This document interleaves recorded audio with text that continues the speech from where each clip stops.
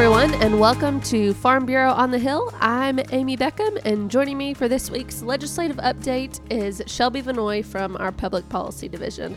So Shelby, this has been an exciting week for many, many reasons, but first off, let's talk about American Farm Bureau Convention in Salt Lake. We obviously had two national winners, YFNR winners, Justin Hargrove and Matthew McClanahan. Couldn't be more stoked for those two guys, and just really proud of how they represented Tennessee, as well as Jessica and Cody Grills for representing Tennessee super well as well. But I wasn't able to make the trip, but you were there, Shelby, and just give us a little rundown of what happened and how Salt Lake, Utah was. Well, Salt Lake was salty and warmer actually there than it was here in Tennessee. So to those of y'all who were here dealing with the sub-zero temperatures and frozen water and out there busting water for livestock and trying to keep pipes open, we definitely had you in mind. However, I was very glad not to be a part of your ranks, although my husband probably was not, but it was a good trip.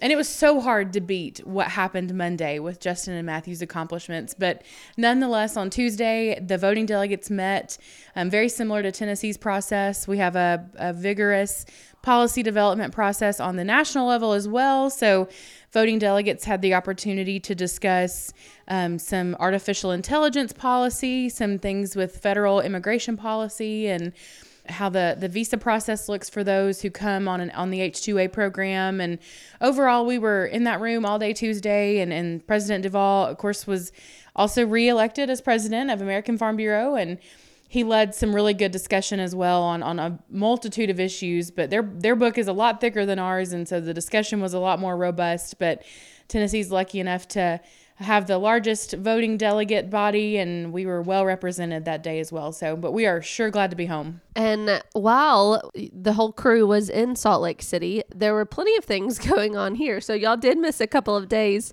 The legislature was back in session. They obviously took a week off, and so you haven't heard from us in a week because they were out all last week because of the snow. But while we were at AFBF, Shelby, tell us some of the good news that we were able to get. Yeah, so during American Farm Bureau Convention, our state board of directors usually meets and kind of gets an overview for what's going to happen in the year to come. And part of what that looks like from our shop is having the discussion with them about what our priority issues are going to look like. And thankfully, we met on Monday morning and had a discussion with them. And of course, by this point, we've already been in session, what should have been our third week of session, but ended up being our second because of the snow. So with bill filing deadline looming in the distance, we were still able to propose some general ideas to the board, and we're thankful enough to have their approval. So this year we will have 4 main priority issues that we're looking at, as well as a multitude of other engagement opportunities for our team and for our membership.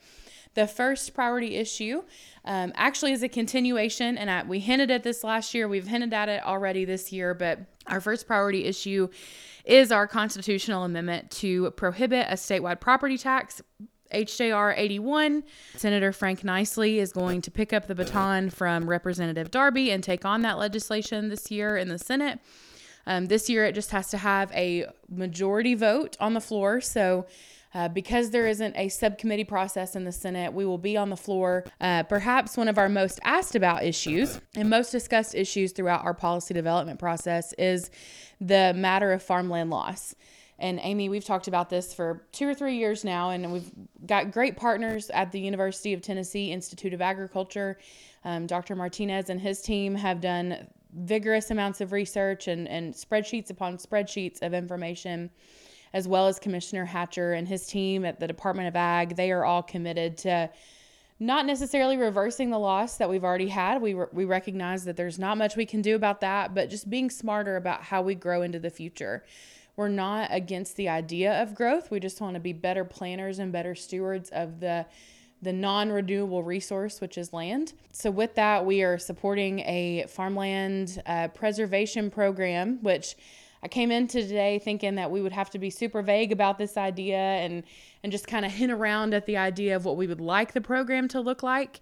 However, while we were in Salt Lake, we found out that Governor Lee has filed an administration bill which would address this topic. Very good. Well, that's exciting. You want to give us a little details in terms of what that means and what that even kind of looks like? Sure. So it is still incredibly early with administration bills. So typically what happens with those is they're filed by both chambers' majority leader. So the House version has been filed. The Senate version has not hit the system yet, which is not a reason to fret. Some senators are like me, where they like things to be in order, so they file their bills all at once. So they're all in chronological order. So I'm telling myself that is what Leader Johnson is waiting on. So Leader Johnson, if you're listening, please file the Senate version. But in summary, so it creates what is called a Purchase of Agricultural Conservation Easement Program, or a PACE program. Just over 25 other states have a program very similar to this, which is, in short, an agriculture conservation easement is a voluntary non-possessory interest of a holder in real property. So the limitations that are set by having this easement are intended to preserve, maintain, and enhance the condition of agriculture. So it's a perfect program to mitigate farmland loss. The particular legislation in its current form allows the Department of Agriculture to promulgate rules. So the language doesn't necessarily outline what exactly that program looks like, but it allows the department the flexibility to make changes either now or 5-10 years down the road once the program is up and established to better suit the needs of landowners and farmers in Tennessee. It creates the fund which would pay for the easements, so that would be subject to annual appropriation. The legislature can choose to add money to that each year. So we're looking forward to kind of seeing how that goes, and that will probably be second to the constitutional amendment, which we've been working on for over a year. That one will take precedent. Because it is one of the governor's pieces of legislation that he's choosing to run with, we're hopeful that we'll learn more about that at the State of the State.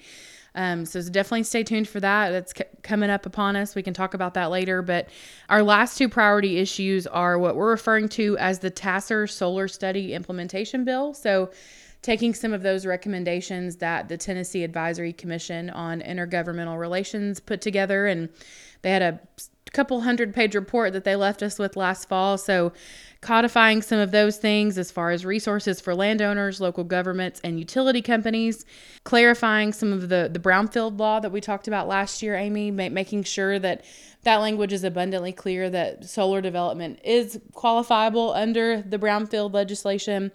Other things include grid disconnection, the megawatt threshold for decommissioning plans, and lots of other things that I could bore you all with. But just know that we are working on implementing the TASR solar study. And then finally, Senator Paige Wally has filed legislation which would increase the maximum land eligible in the Greenbelt program to 5,000 acres. Currently, the Greenbelt acreage, what I've been referring to as the ceiling, is 1,500 acres. So minimum of 15, maximum of 1,500. This legislation would up that ceiling to 5,000 acres. Of course, anytime you get to digging into laws that are relative to taxes and property assessments, that does come at a cost. So we expect that fiscal impact to be great, but it's a conversation that we think we need to have, and we're ready to continue beating the drum on that one. And that one, kind of in a non-direct way, but almost in a direct way, could be beneficial to help farmland loss, correct? Am I tracking that correctly? Yeah, that's exactly right. So Greenbelt reform, Greenbelt's been around since the 80s, and it's a program that has withstood the test of time, but we've seen a substantial growth. We've lost almost 500,000 farmland acres since 2017 alone. So Greenbelt is one of those things that when it was established, the formula and everything that was put together in Greenbelt has worked and continues to work, but maybe it is one of those things that we need to take a look at in order to increase the options for farmers and landowners across the state. Some other engagement opportunities that we have are not necessarily priority issues, but things that we're watching. Education, I've mentioned that before, the governor's education freedom scholarships. That's something that we're kind of keeping our finger on once language comes out. We haven't seen language on that yet, but we'd like to kind of keep an eye on that. Local property taxes, aside from our own statewide property tax ban, there's lots of discussion about the rate at which reappraisals occur. I think there's conversation also about capping the rate at which a county could raise property taxes in a single year. Those are all things that, as that language comes about, we're looking at. We're also part of a wetlands conversation. That's something that the Tennessee Chamber has been working with Chairman Kevin Vaughn on. Lots of other small things that we'll be involved in throughout the year. One thing, though, that I would like to brag about is our coworker, Dan Strasser, has been appointed to the UT Martin Advisory Board. This is an appointment that has to undergo legislative confirmation. So this is one of those issues that Kevin and I have been meeting with members on the education committee this week. And it's a fun one to lobby because there's not a right and wrong answer about this particular issue. He's our friend and we're super excited for him. So that's been one that we've kind of been able to sport lobby a little bit this week and get to tell those education committee members how great our coworker Dan is. So that'll happen the first week of February. And as a UT alum, you're not sad about that either, right? No, as a UT Martin Skyhawk, I am thrilled that Dan has reached this part of his career. So I think I've mentioned this before. Bill filing deadline is next week. So cue the dramatic music. Once we get through that, I think we'll be able to talk about some of these other engagement opportunities a lot better. But we're bill filing deadlines next week, and the following Monday, we'll hear what Governor Lee has to say in his State of the State. Very good. Well, it doesn't seem like it's time for Governor to release his State of the State, but it's obviously a lot of information that y'all are kind of waiting for to know what the budget's going to look like. So how can folks listen and tune in to that State of the State? So there's a few different options. I believe Governor Lee's team streams that on Facebook, so you can watch it on Facebook Live. If you want a more direct link, though, if you go to capital.tn.gov, there is a link up top for videos.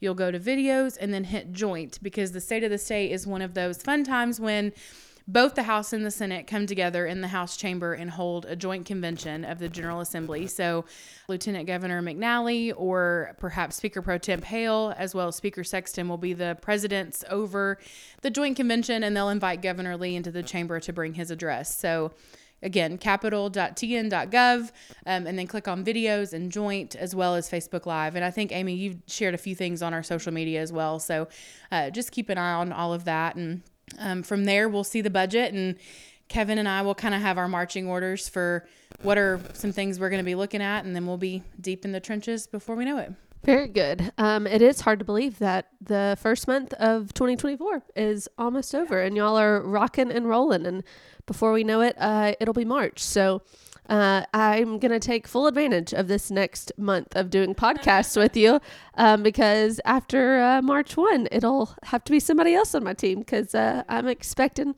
my first little one. But I'm going to enjoy this next month for sure. But speaking of March, give us some ideas, some things that I'm going to miss, but give us some ideas of what folks need to have on the calendar. So the first thing that's on my calendar is baby Beckham's arrival. So I don't know about y'all, but mark your calendars. But also in March, we do have a lot of different opportunities for our folks to get engaged and involve themselves with their legislators.